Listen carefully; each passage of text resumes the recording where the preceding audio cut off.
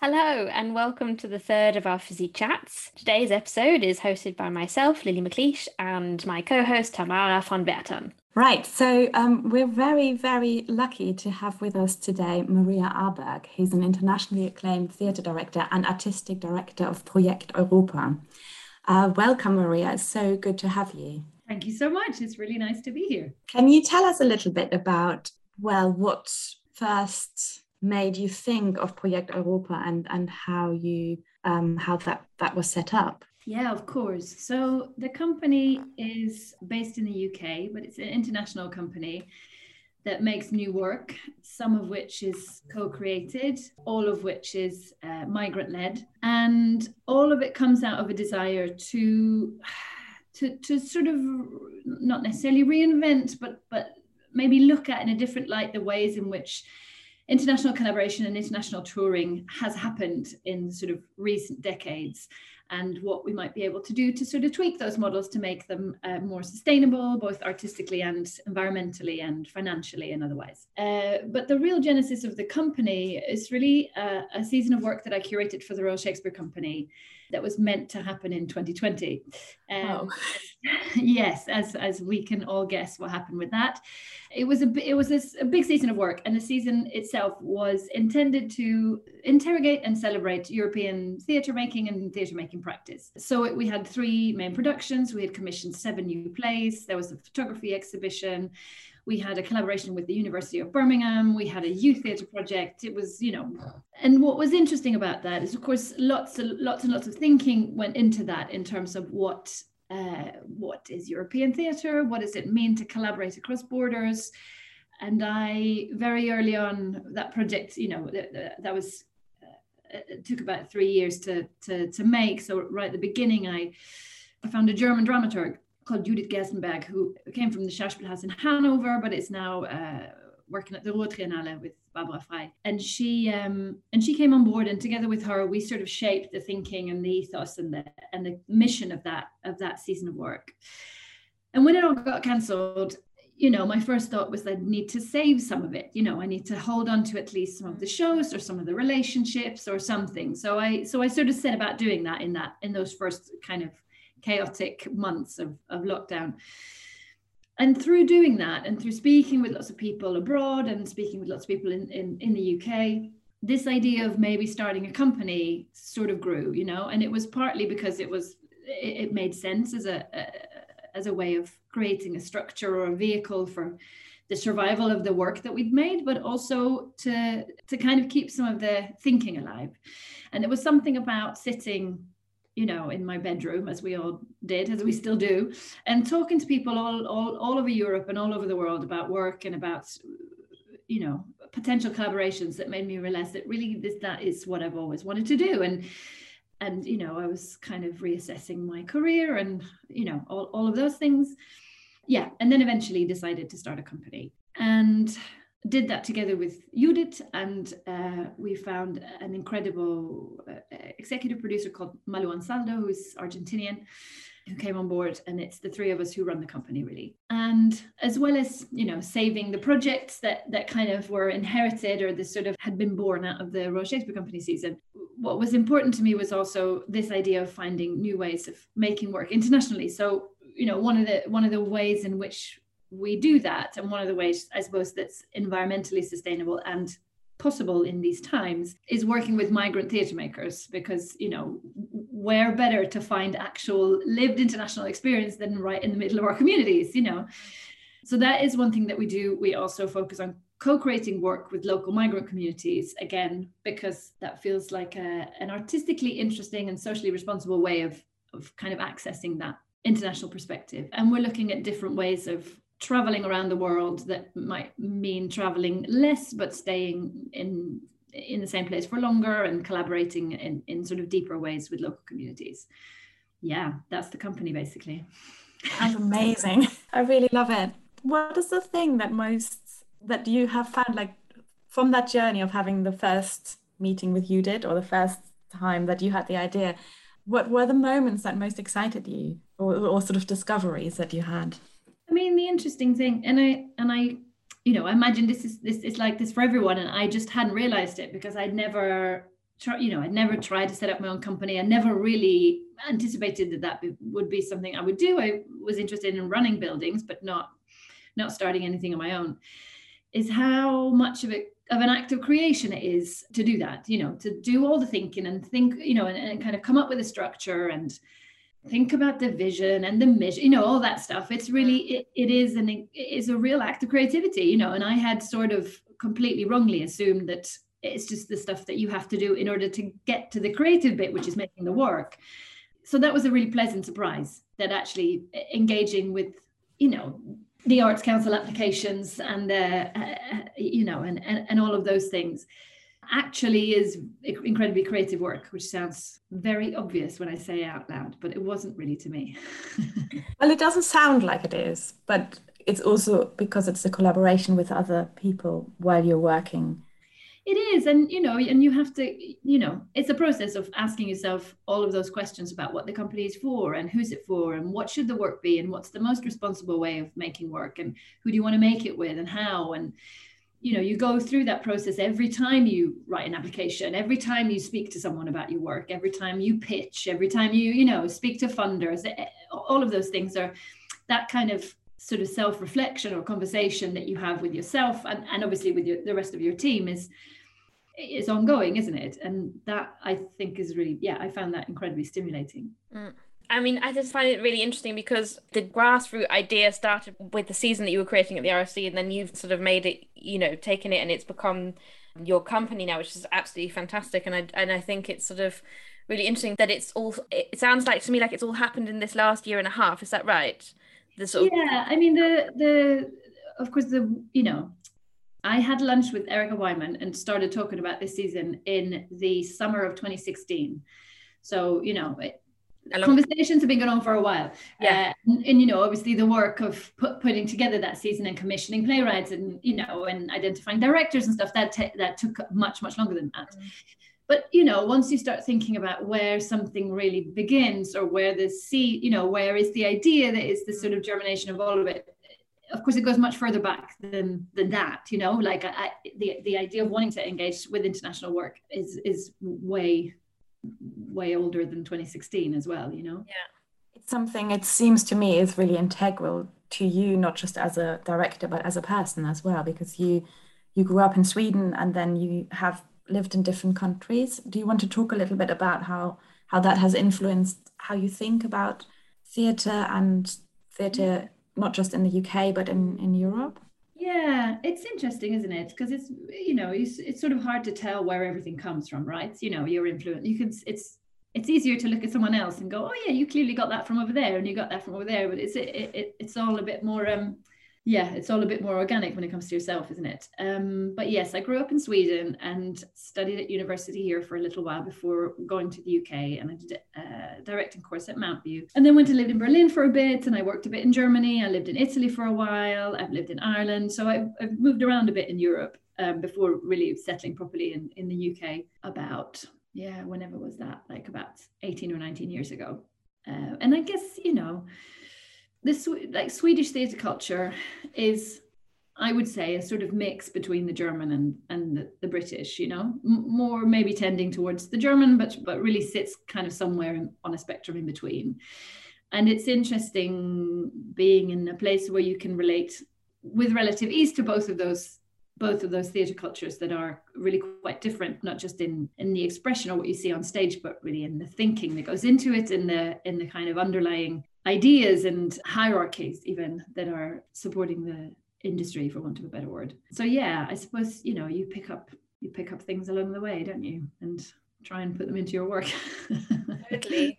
It just struck me then because I've spent a lot of time making work especially between England and Germany, and sort of trying to work out or exploring and really celebrating the differences in how you make theatre in Germany and also how you make it in England, and also different countries, but especially Germany and the UK. And I was just thinking, with Project Europa, what's your sort of work model? Like, how is that? Is it like writer-led? Is it director-led? Is it a mixture of both? Is it something completely different? Well, I think, I mean, can change, can't it? Who knows? Who knows? It's early days, but I think I don't envisage us working with writers in a British model necessarily. I think it is going to be more director led because that is the kind of work that I'm interested in making. And so consequently, those are the theatre makers that I'm interested in collaborating with and kind of, supporting and giving a bit of space to. So I suspect that's what it will be like.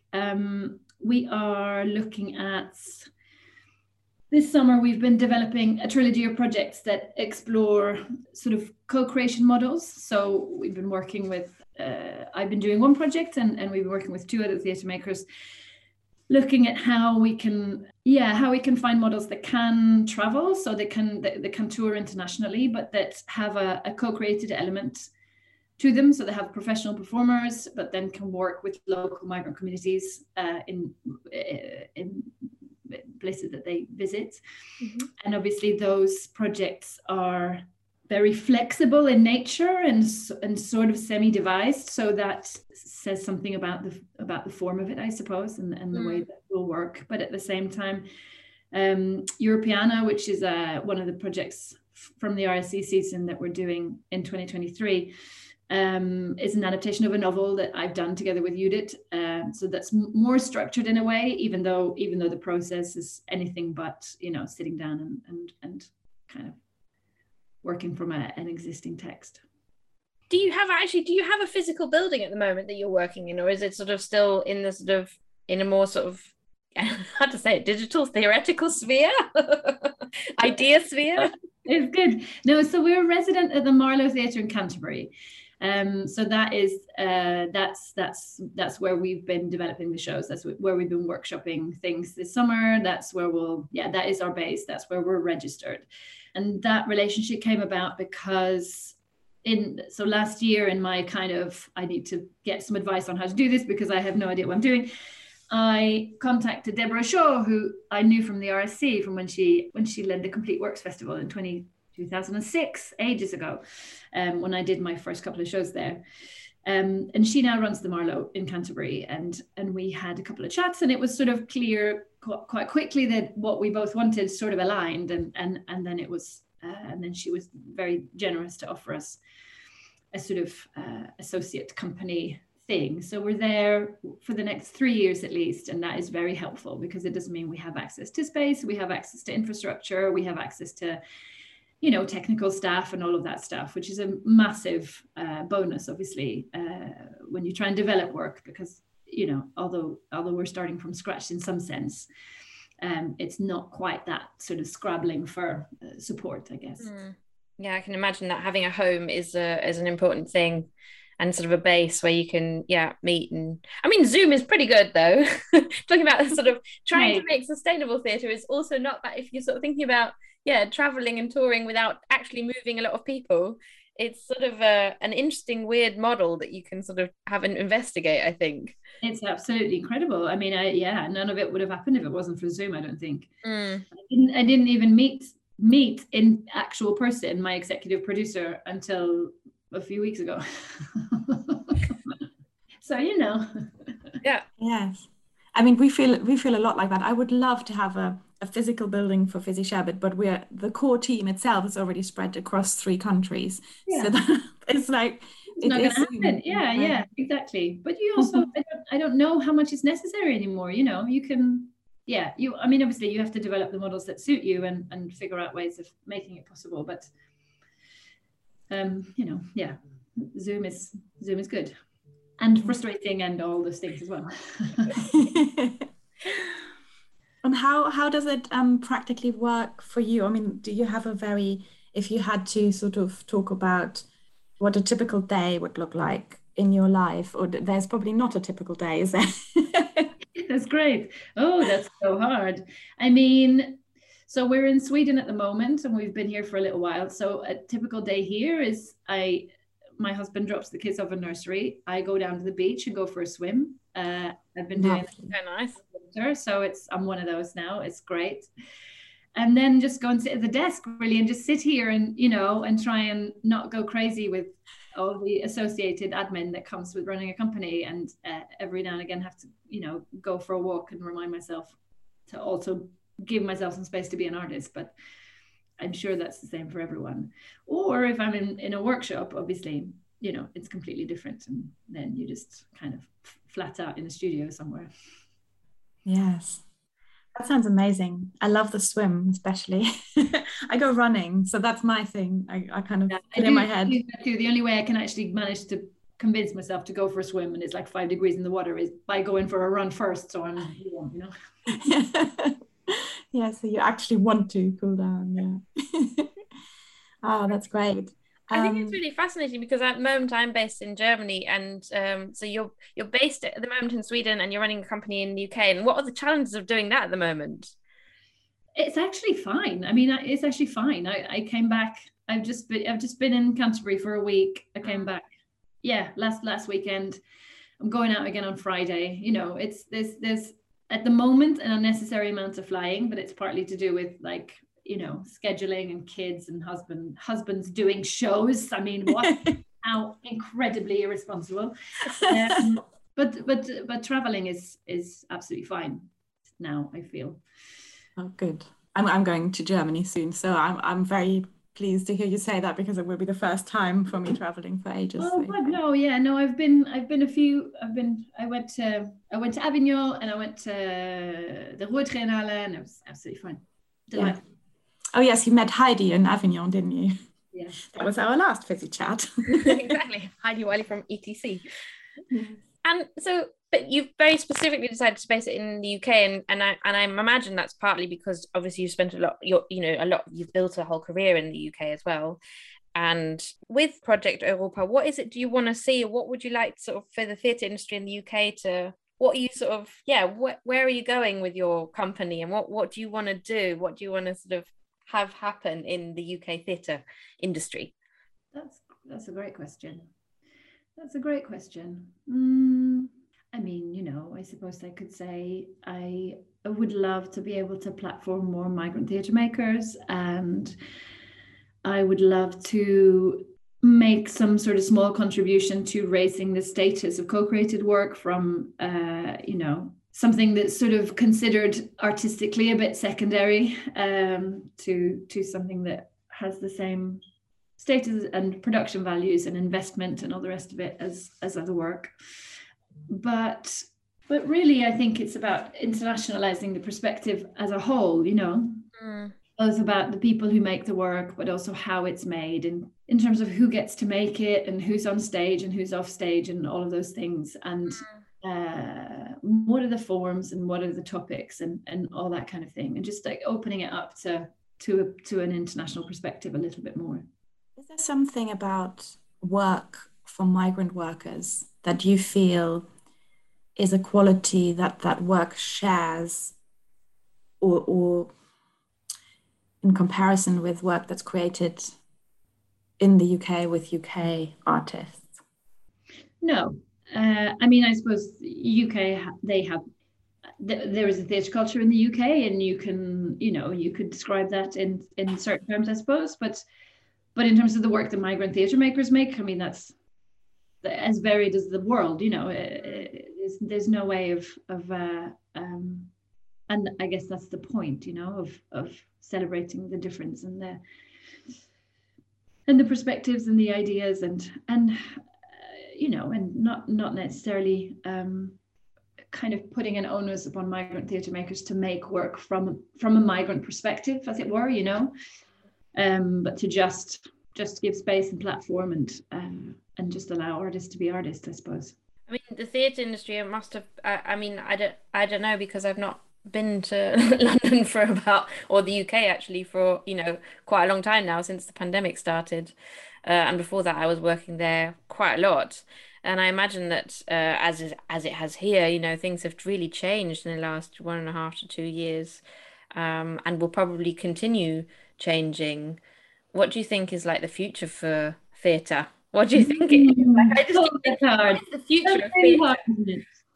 Yeah, it's tough. I think it's a really, I mean, it's an, you know, it's, I think it's a difficult time, but I also think it's interesting as all big like cycles of change are, you know, hard and good in that I think, I mean, we all know this, but the UK theatre industry has to diversify. And I think that's a requirement for its survival, not just a kind of bonus. You know, it has to happen, and I think it's going to be a long process, but I feel like it started, and I just hope that it continues. You know, the fact of the matter is that there's less money. There's less money now. You know, this is the last 18 months has taken an incredible financial toll, and we're gonna notice that. You know, there's going to be, I think, a sort of risk averse climate sneaking in, much as people will try and avoid it. I think it's still absolutely the case. And there'll be fewer productions, there might be fewer commissions of new work, you know, that kind of thing. At the same time, there's obviously a backlash to all of that, you know, and there's people who very consciously are deciding to go against that and do other things. I think the new season at the BAC is a great example, slightly biased, of course, because Molly was part of making that. Or what New Diorama are doing in terms of their space, and it's absolutely brilliant. Or Slung Low, and you know, there are companies that very much go against the kind of current, and that's brilliant. And I think that's really inspiring, and I'm delighted that's happening. So I don't know what the future is. You know, I guess that's part of the fun. It is part of the fun. It's part of the fun when you're part of the shaping of it as well, or you feel able to be part of the shaping of it. Let's put it that way. I think that's what we're trying to do with Fizzy Sherbet as well. So Yeah. that's why I think that Fizzy Sherbet's also born out of that desire to sort of be part of shaping the way who we listen to or who is shown on stages and why and what stories are told and all of that. So it's very much about that. And it's about connecting artists internationally as well. So it's and about thinking how do you collaborate and how do you make work that's not just within your own country, but sort of can actually cross borders in ways that you might not even have the means to normally. I think like collaborating with writers from we've had lots of submissions from Brazil, which has been really, really exciting. And I don't think, my means wouldn't normally mean that I could do that. So I think that's a Ask what you do with translating. So are they submitting their plays in English? Yeah, at the moment we've had one or two plays submitted in French, and we have to read those in French. But other than that, we have asked writers to submit in English for now, right? Because we are still quite a small team, and we don't necessarily have the capacity to do lots of translations, which is probably one of those that, but that is one of the things, is sort of for the playwrights from different countries having to write in not necessarily their own language is obviously tricky, or writing something and then having to have it translated to submit obviously is a Yes, I think that is what has been happening with most of the submissions that were originally written in a different language, and then they found their own translator where they were and sent a translation of it in. But of course, what it also means, if you are writing in English, you do reach a more international audience through the podcast. I mean, what we quite like is to have snippets in there of other languages as well. Yeah. So that is fine as long as as long as there's the English framework, so you understand what's happening. Yeah. That is quite nice. But, yeah, it's an interesting one, that, isn't it, about the dominant language and how much of the culture, is inherent in a language, and there's an interesting conversation to be had about that, isn't there? Yes, absolutely. I mean, we have had conversations, haven't we, about sort of doing maybe the plays in their original language and just having them, obviously we because we all speak English with each other, that's sort of the thing that we use as our language, but actually we could quite easily produce a couple of episodes in different languages actually, and and not everyone can listen to them, but that's also might be really, really interesting and fun. Yeah. We just felt it was for this series, it was like one step too far and would have complicated things too much for us. But yeah, of course. Yeah, no, I mean, I completely appreciate the logistical challenge of it. It's just an interesting one when we talk about, decolonialization and stuff. of still, well, we do the same, you know, of still sticking to English as the dominant language. Yeah, anyway. But we also will you do work in different languages, Maria? Yes, I really want to. I really, really want to. Again, you know, we'll see. The project that I've been developing this summer can be performed in a few different languages, and the co-created elements that are, you know, the kind of local participants element, they can be performed in whatever language, you know, whatever language people speak, or whatever language the audiences speak. And in Europeana, I think there's definitely room for more, you know, more languages than we had anticipated when we thought it was going to play in Stratford-upon-Avon. So yeah. Very good. Exciting. I can't wait to see the work. I really can't. When is it on? Like, when is your first So we have just done, we just did a sharing of Let Your Hand Sing in the Silence, which is the piece that I've been developing weekend before last in Canterbury. So that was our first like little public thing. But that's after 2 weeks in the studio, you know. So it was a very informal kind of work in progress. Here is what some of the things that we've been playing around with. We've got another one coming up this Saturday, and another one following Saturday of the 2 other pieces. And then we'll see. The Europeana is scheduled to open in 2023 in the spring in Oslo, probably. And then it's going to come to the UK, but we don't know the dates yet. But it will be in 2023 at some point. Great. Yes. Very good. It's exciting. It is. Yeah, very good. Fantastic. I just wanted to ask, we ask this to everyone who comes to our Fizzy chats, but also on any chat really on the podcast. Are there any women, dead or alive, that you have found inspiring in your life? They can be from the theatre, but they could be from anywhere else as well. I mean, yes, obviously, but who do I choose? Who do I choose? Well, I mean, there's my grandmother, you know, was a very inspiring woman. It's very tough. She was a single mum from when my dad was about 6 or 7, and she was amazing. She traveled lots. She made all her own clothes. She was very cool. And who else? I mean, someone in theatre who I admire as a person and whose work I really admire is Barbara Frey. You know, I think she's an incredible theatre maker. She's such an artist. There are a few people who make work with the kind of rigor and detail and at the same time playfulness and intellectual depth, I think, that I know of. So I think she's I admire her very much. I will definitely hang up and I'll come up with like 6 other people that I should have said. That's okay. Send us their names. We've always meant to, we haven't actually done this yet, put the list of all the women artists or women mentors on the Fizzy Sherbet website as well, so that as a list. So you can just go away and research them yourself. Oh, cool. Yeah.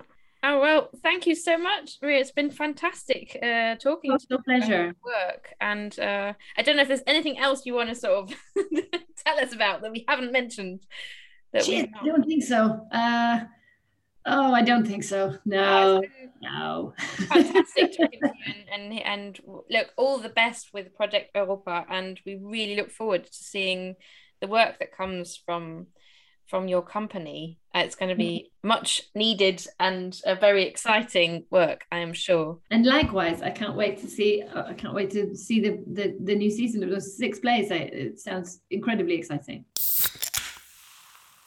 Thank you so much for listening to our Fizzy chat. If you are a writer, director, or actor anywhere in the world and are interested in getting involved with Fizzy Sherbet, you can find out how to do this on our website, fizzysherbetplays.com.